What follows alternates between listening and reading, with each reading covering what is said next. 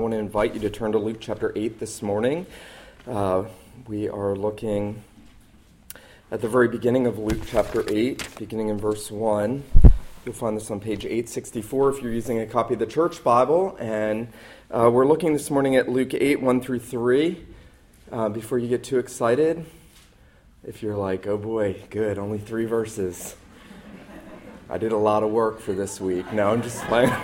I have worked on this for us, so I hope it's a blessing. We're only looking at 3 verses, Luke 8, 1 through 3. And before we do look at Luke 8, 1 through 3 together, let me pray for us and ask the Lord to bless our time together and especially the ministry of His Word. Let's pray. Father, again, we collectively lift up our voices to You. We ask that You would please do great things in us. We pray that You would prepare our hearts, that You would till up the soil of our hearts, that we might receive the seed of Your word and that we might keep it and bear fruit. We pray that You would give every man and woman and boy and girl in this place eyes to see and ears to hear. We pray that You would change us. We pray that You would help us to see more of the glory of what You have done for us in Jesus Christ. We pray that You would increase our faith. We pray that You would humble us. We pray that You would free us from the love of this world. We pray that You would give us a greater desire to give ourselves and our resources to You in glad and in humble and in thankful service. And so, our God, we pray that You would please speak to us, even as You do when Your word is read, and help us to hear and to keep Your word. We pray these things in Jesus' name. Amen. Luke 8, beginning in verse 1, Luke now says, soon afterward He, that is Jesus, went on through cities and villages, proclaiming and bringing the good news of the kingdom of God, and the 12 were with Him, and also some women who had been healed of evil spirits and infirmities. Mary called Magdalene, from whom 7 demons had gone out, and Joanna, the wife of Chuza, Herod's household manager, and Susanna and many others, who provided for them out of their means. The grass withers, the flower fades, but the word of God endures forever. Well, one of the weaknesses, perhaps we might say that, of the Reformed Church is that we have a tendency to focus on the great men of church history, and especially the great ministers in church history. You often hear me talk about Jonathan Edwards or John Calvin or the 50 other Johns that God so mightily used, John Owen and John Wesley, and there really are a lot of Johns God used in church history. And you hear us quote a lot of the great theologians, and it's right that we do that. God did an extraordinary work in those men, and yet there is perhaps on our part, in more theologically conservative and biblical churches, a failure to honor the great women of the church as we ought. I think that's a fair criticism. You hear me quote quite often the great Charles Spurgeon, who they called the Prince of Preachers, who was so very quotable. And yet what you may not know is that Charles Spurgeon, behind Charles Spurgeon, was a really incredible woman, Susanna Spurgeon. You may not know much about Susanna Spurgeon. Charles Spurgeon had just taken a call to the Metropolitan Tabernacle. He was single. He apparently saw Susanna and had determined this was going to be his future wife, and went up to her and said, are you praying for your future husband? She didn't realize he was speaking about himself. That was, Charles Spurgeon had some game. That was a pretty smooth move, if I may say that, on the part of a conservative pastor.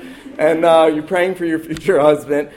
Susanna Spurgeon would reflect on her spiritual condition at that point in her life and say, I was not living a life devoted to the Lord as I should have been. And as Charles Spurgeon pursued Susanna, she confessed that to him. He gave her a copy of Pilgrim's Progress, which all of you should read in your life. And she began to grow, and she really thrived. And Charles Spurgeon's ministry exploded, and as it did, he began writing more and more books. One of the most famous books, and you're like, wait, I thought we were talking about Susanna. We'll get back to that. One of the most famous books that Spurgeon wrote was called Lectures to My Students. It's actually a fairly hefty tome, and Susanna Spurgeon read the entirety of those lectures that her husband wrote, and she was so impressed with those that in 1875, summer of 1875, she went to Charles and she said, look, there are all these poor ministers throughout England. At that time, it was sadly common not to pay ministers well, and she had a burden for those men that were pouring their lives out for the cause of gospel ministry. And she went to her husband and she said, I really want to give every underpaid minister copies of your books. And Charles Spurgeon apparently said to her, well, how much is it worth it to you? What are you going to do about it? And Susanna Spurgeon had been saving up money from a side job that she had, and she began to use her money. She started a book fund that lasted about 10 years. She gave away over 3,000 copies of her husband's books to ministers that she knew were faithful and didn't have much. She ended up writing a book about the 10 years of that book fund. It's actually a fascinating work. She would keep a record of everything she did. She would publish a record of all the copies that she was able to give away to these ministers to fuel their ministries in Spurgeon's magazine called Sword and Trowel. And she says in the little book, and I thought this was fascinating, she called her husband, there was a nickname he had from one of the books that he had written called John Plowman. That was a nickname he had because it was said he knew how to plow up the hearts of the common people to make them want to joyfully serve the Lord. And she actually says, John Plowman knew exactly what he was doing when he said to me, how much is it worth it to you to do this? If you really want to serve the Lord, then do it. Well, we're looking this morning at a passage in which we find several really amazing women. These women supported the ministry of the Savior. These women are recorded in Scripture as having given the Savior and his disciples financial provisions in order to fuel his ministry. If you think about it, while Jesus could have done anything, he turned a few loaves of bread and fish into feeding multitudes. He made a fish bring him a coin. He could have certainly fueled his own ministry miraculously, but he didn't. That's one of the great mysteries. Jesus had very little, and that's a question we should ask. How was the Savior provided for? How did the Messianic ministry come about, and how was it supported as he moved through the cities and the towns, as he made his way to the cross? Who was providing for the one that said he had nowhere to lay his head? He was homeless. He was weak. He had nothing. He had told his disciples, remember, when he sent them out, don't take anything with you. He wanted to test them to see if they would trust his Father to provide for their needs, even as they gave themselves to that most important work of gospel ministry. And as they are now moving through the towns and villages, and you'll notice that they are in the first verse of our passage, as he is now moving on in this itinerant ministry and the disciples are with him, they need provisions, they need new sandals, they need food, they need water, they may need other things. And remember, we're told that they have a common purse, they have a common collection that they collectively used for the Messianic ministry as they went through Israel proclaiming the gospel, and as Jesus did that most important work of his ministry leading up to the redemption he would provide at the cross. And there, in that context here in front of us, we're going to see that Luke highlights for us in a special way that all of that was supported by this group of women who had committed themselves to the Lord Jesus and to his disciples and to supporting the work of ministry in an extraordinary way. Well, this morning we're going to see three things. First, we're going to consider the ministerial diligence of Jesus and his disciples. Secondly, we're going to consider the ministerial love of Jesus for these women. And then we're going to consider the ministerial support of these women for the Lord Jesus. We'll notice that Luke is highlighting in this little section that Jesus is moving on. He was tireless. Jesus, we often get tired. If you ever talk to those engaged in full-time ministry, if Ron and Doris Weeks are here in the near future, I'm sure you'll hear how tiring full-time ministry is. Wicked people don't understand. They don't understand how godly people pour themselves out in the cause of the advancement of the kingdom. They can't, because all they're driven by is money or success, and they think they work harder than others, and they can't understand someone giving up everything and going out and ministering tirelessly. Well, here we see that Jesus and the disciples are doing that very thing. They are going on. They keep moving. They don't grow weary in well-doing. Jesus picks up from his ministry in Capernaum, and he moves now into a new region, and the disciples are with him, and they are faithfully going out, and they are doing the very thing that is most important. Notice, Luke tells us, afterward, Jesus went through cities and villages proclaiming and bringing the good news of the kingdom of God. That's the most important work that the church has been given. There is nothing more important. Programs are not more important. Dare I say this, community, as much as we want good community, is not more important. The preaching of the good news of the kingdom of God is the thing that is to be the thing in the center of the church. That was the centerpiece of Jesus' ministry as he's made his way to the cross to fulfill the good news and to himself be the good news through the crucifixion.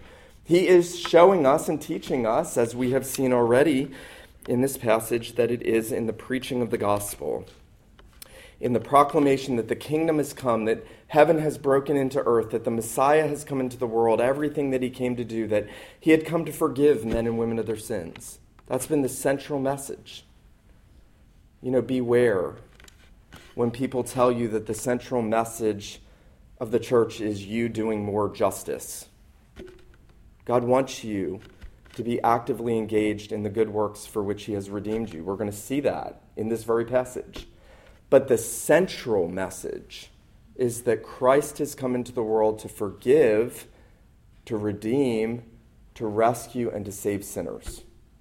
And that's the message that Jesus proclaimed. Jesus went around proclaiming the good news. He went around telling people that were enslaved in sin that he had come to set them free. He went around proclaiming that the kingdom of God had come. J.C. Ryle, the great 19th century Anglican theologian, said, "Let the diligence of Christ be an example to all Christians.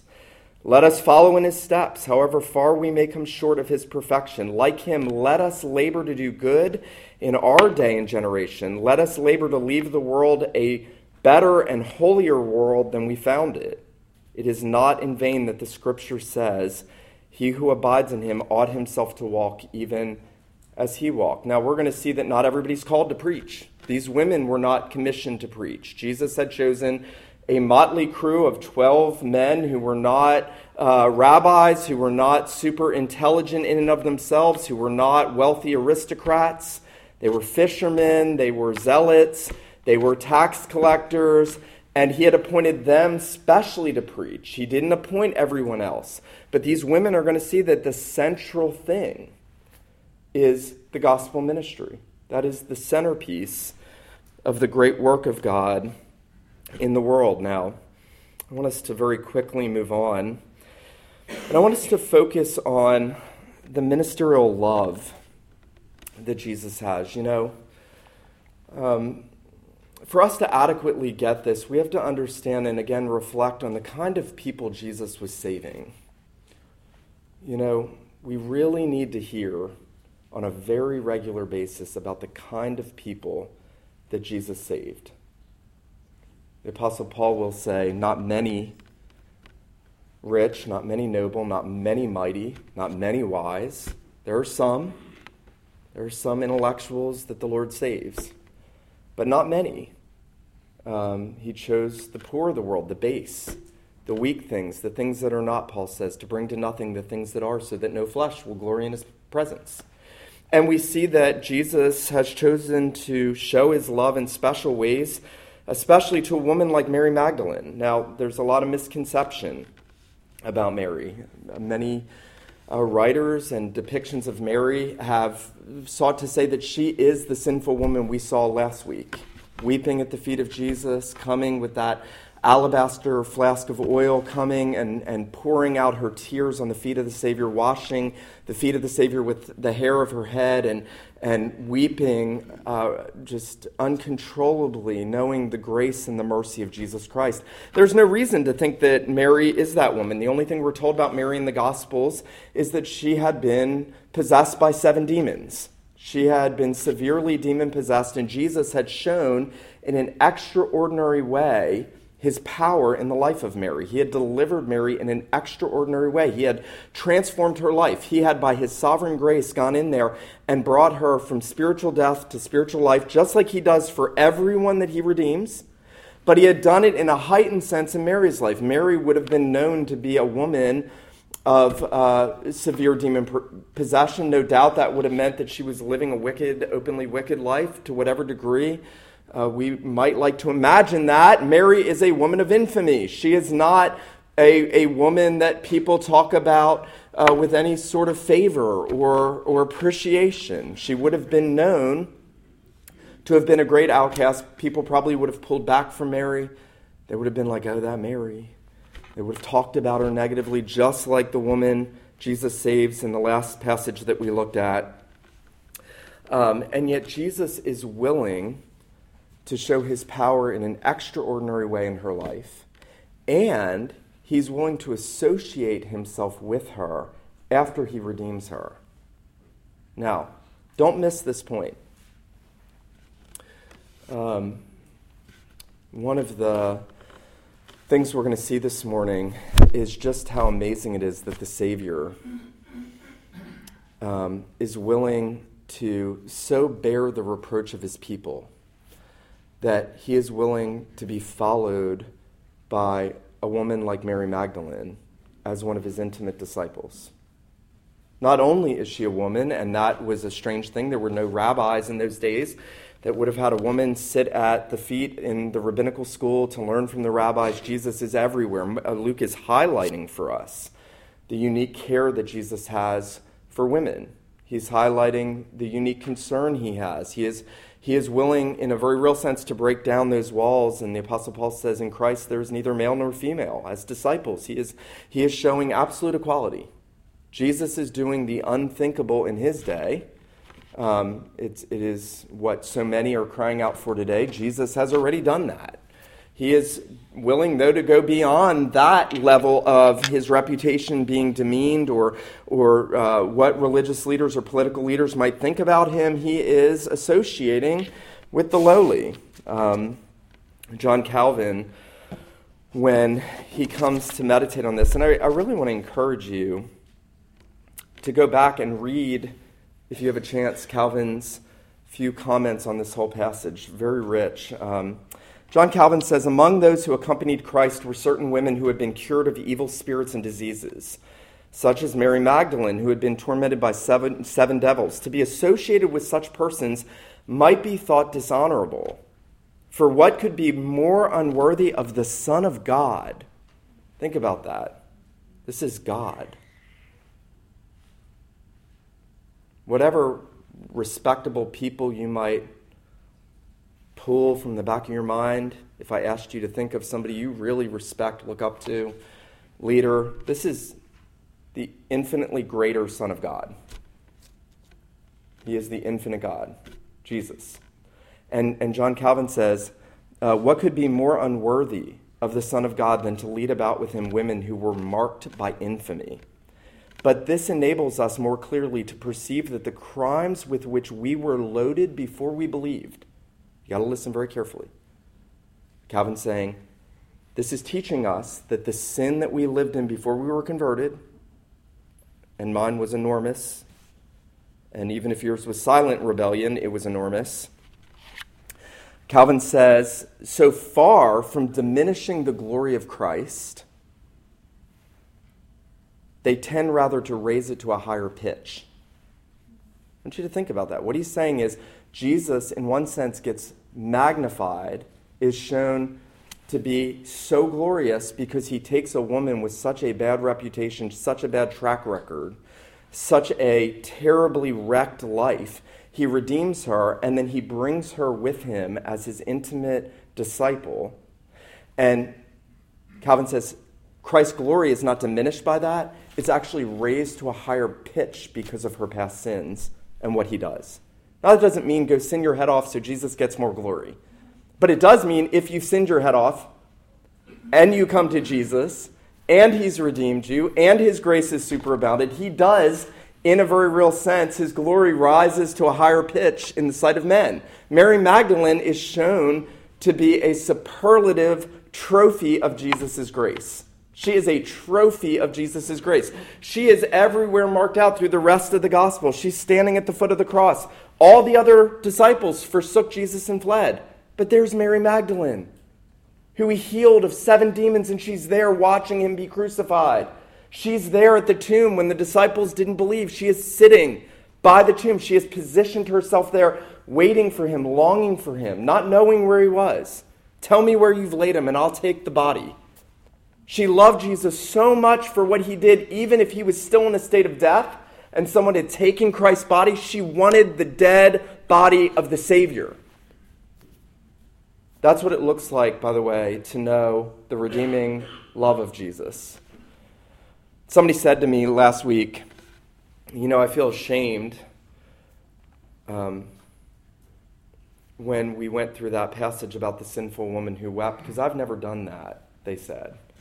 I've never wept at the feet of the Savior like that. And I said, different people show their love to the Savior in different ways in the Gospels. We're going to see that in a minute.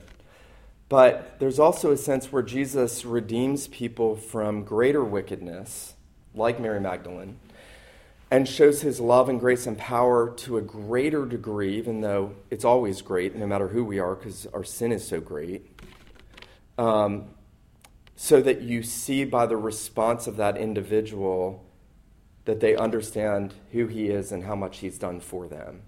Mary is the trophy of God's great grace through Christ. One writer said, in Mary, the boundless goodness of Christ was displayed in an astonishing manner. I love that, the boundless goodness of Christ.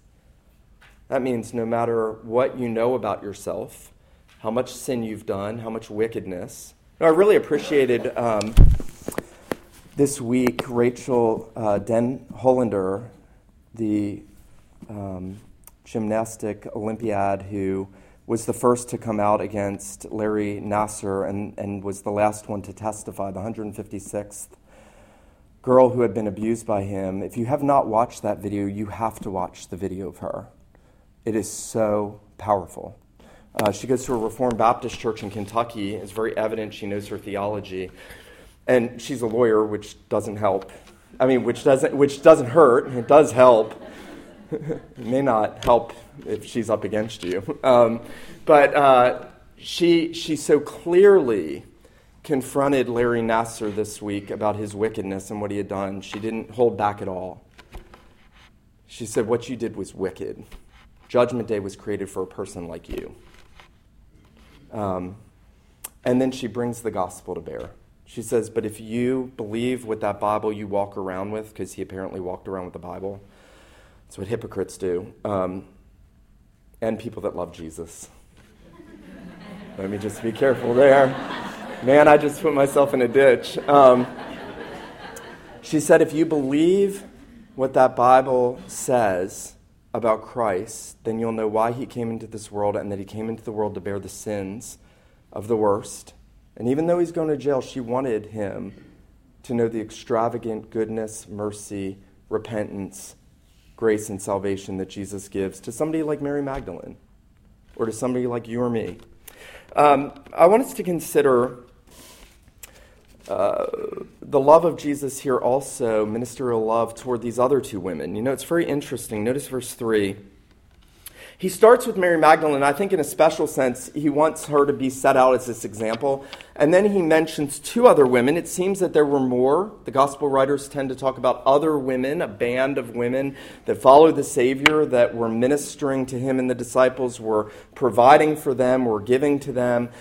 But he singles out 2. Notice this. Joanna, the wife of Chuza, Herod's household manager, and Susanna, and many others. Now, most writers are, I think, rightly convinced that these 2 women must have had some extreme sickness, because we're told here in this passage there were some women who were healed of evil spirits. I think that's Mary Magdalene, and some who had infirmities, diseases. So the understanding is these 2 women must have had some severe affliction. Christ had healed them. He had shown singular love to them. And I want you to understand how great this is. One of these women's husbands was the household steward of the guy that lopped off John the Baptist's head. So the guy that throws Jesus' forerunner into jail, wicked King Herod, the guy who will have John beheaded in prison, that guy, that Herod, Jesus heals and redeems his household steward's wife. That does show that Jesus does save certain people in positions of power and authority. That would have been a reputable position. They would have been socialites. This is the most powerful man in the land. This is his main confidant. And Jesus heals his wife, and she, because of the love of Christ, is willing to associate with him. Now, I don't want you to miss this. Associating with Jesus at this point in his ministry is unbelievably risky from a social standpoint. People hate Jesus at this point. They've already tried to throw him off the cliff. They've tried to kill him. They hate Jesus. The religious leaders hate Jesus. The political leaders hate Jesus. The common people have rejected Jesus.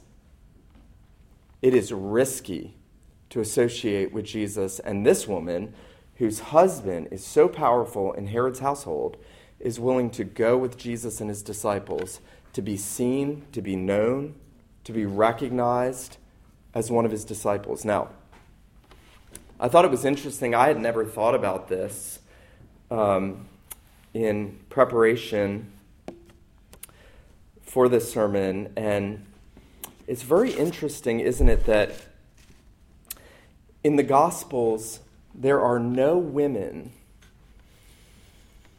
who we are told deny Jesus. Peter denies him. Judas betrays him. It wasn't a woman who betrayed him.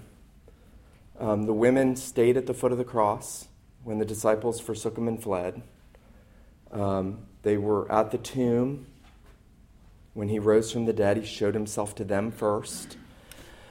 I think that not only shows us the way in which Jesus honors women as image bearers, but I think it shows that in a very real sense he gave them grace to see the greatness of his love and to respond to that love for them and the deliverance and the redemption and the salvation in very unique ways. And I wonder, and I'm going to say this morning, I want you to listen, I don't want you to take this the wrong way, but the Bible opens with a woman disobeying first.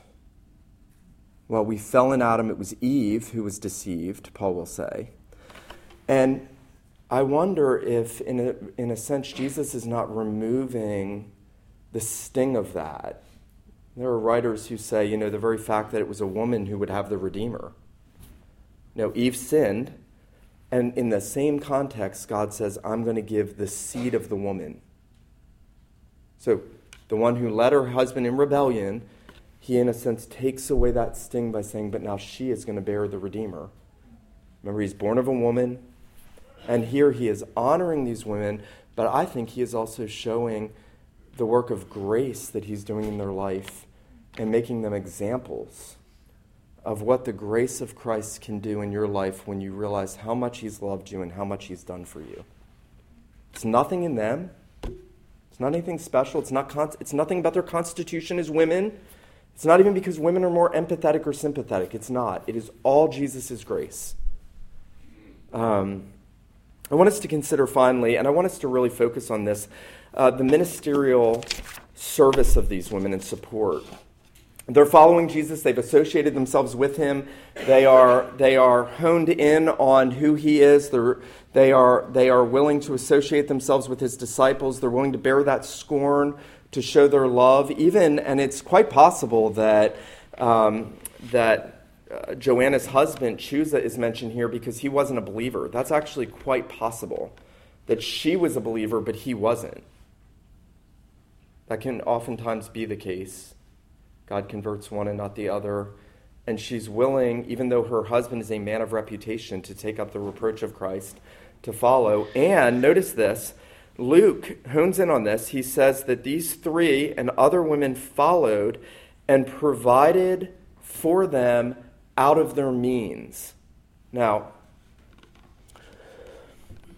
we don't know if...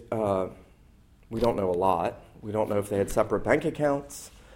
Proverbs 31 talks about the Proverbs 31 woman. She's not a doormat. She's out there caring for her house, but she's considering a field and buying it. She's doing realty and entrepreneurial work. She's not just barefoot in the kitchen. She is caring for her home preeminently, but she is an industrious woman. That's the model of a godly woman. She is like a Renaissance woman. We should have that term if we don't, Renaissance woman. And maybe these women are like that, like Susanna Spurgeon, who had a side job, and Charles Spurgeon wanted to encourage her that out of that she would fuel this ministry, and she had that book ministry. And here, these women are providing out, Luke says, of their means. Now, why does Luke even give us this passage?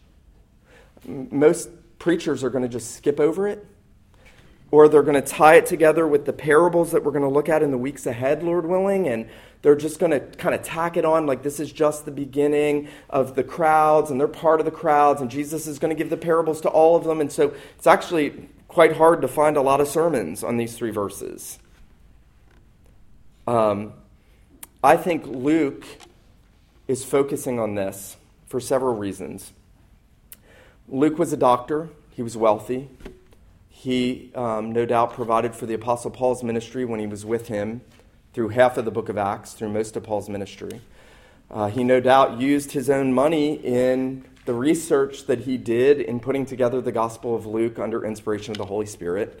So Luke was a man that was willing to use his own money. Luke was also pretty honed in a special way, on the greed in the hearts of the Pharisees and the scribes. Luke will talk more about money and what it says about us than any of the other gospel writers. The majority of teaching on money in the gospel records comes from Luke's gospel. So he has a keen eye to understand the relationship between true faith in Jesus and a willingness to part from worldly goods in order to serve the purposes of God and his kingdom.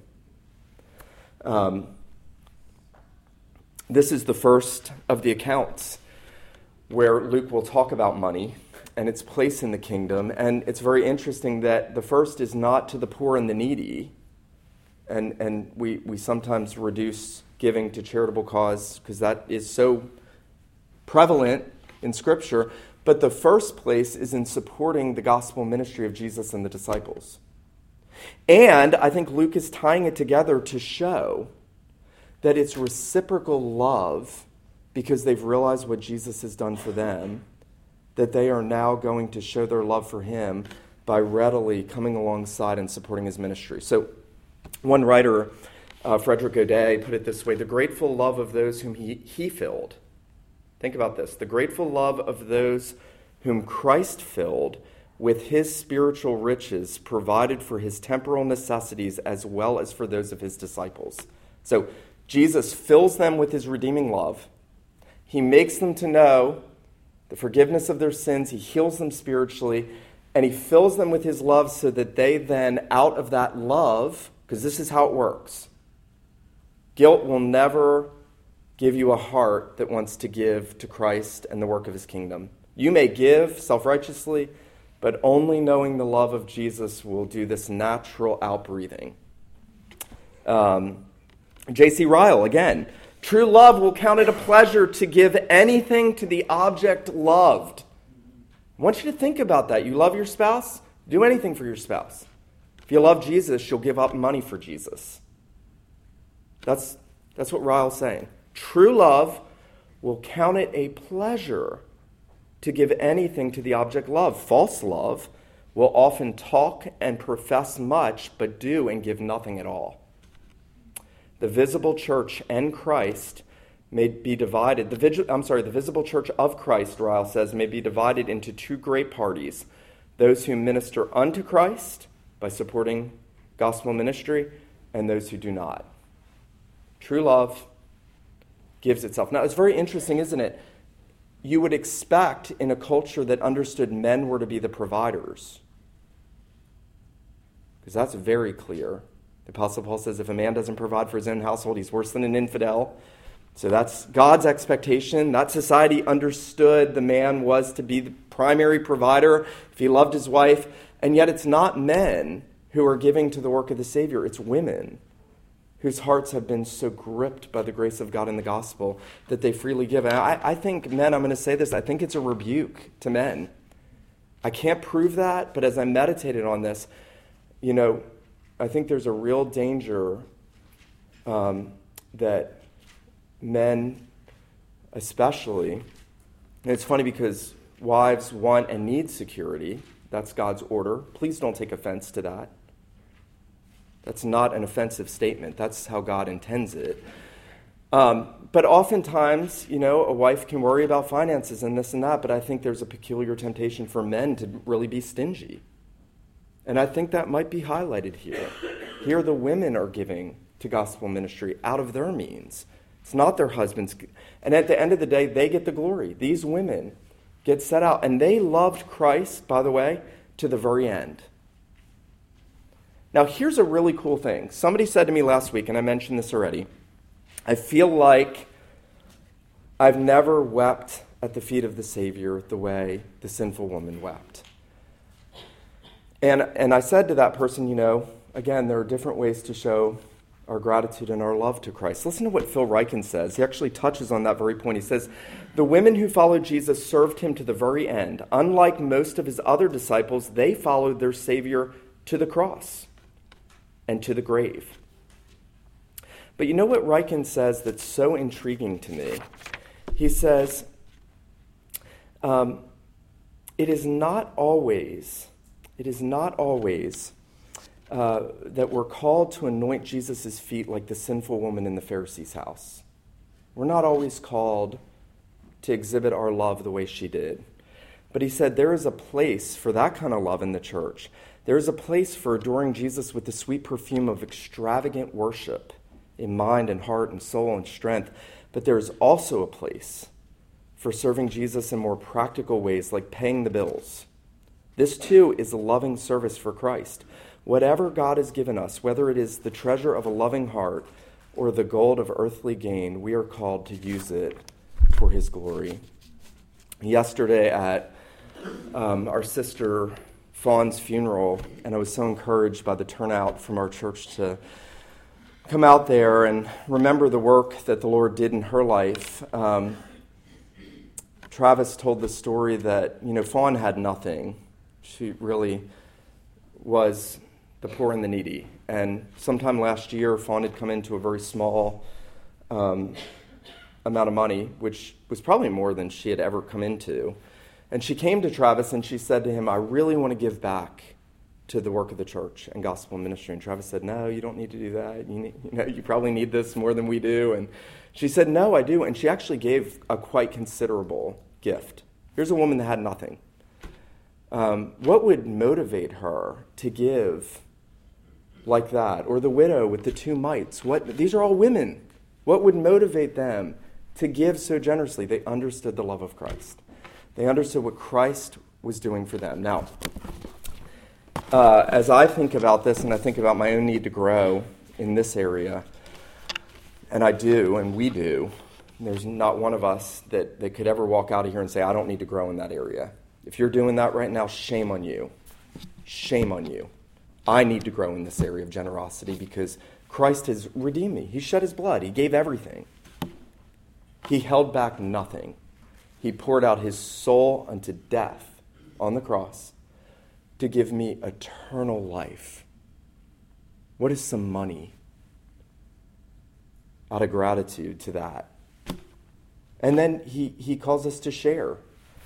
I mean, think about that. These women shared in the gospel ministry that resulted in our redemption. That's pretty amazing. Frederick Godet, I'm going to leave you with one thought, and then just 1 or 2 applications. Frederick Godet again said, what a Messiah for the eyes of the flesh. You've got to listen and you have to think about this. What a Messiah for the eyes of the flesh, living on the charity of men. He's saying, the world looks at that. The Redeemer of the world had to live on the charity of men. He said, but what a Messiah for the spiritual eye. What a Messiah for the spiritual eye. The Son of God living on the love of those to whom his own love is giving life.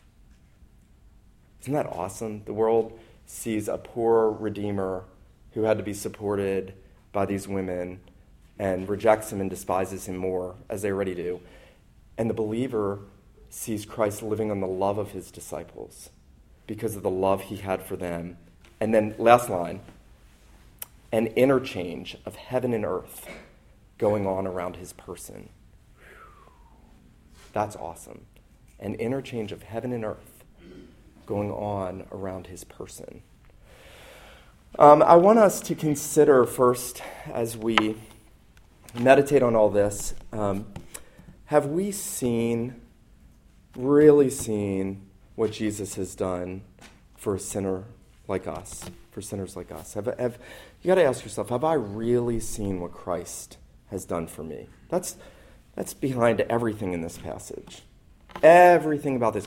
What fueled the 12 to leave everything and go and minister with Jesus and keep that singular focus? They understood how much he had loved them and forgiven them. What fueled these women to associate themselves with Jesus at the cost of losing their social reputation? Their love for Jesus because he had first loved them. What fueled them to give out of their abundance? Their love for the Savior because he had first loved them.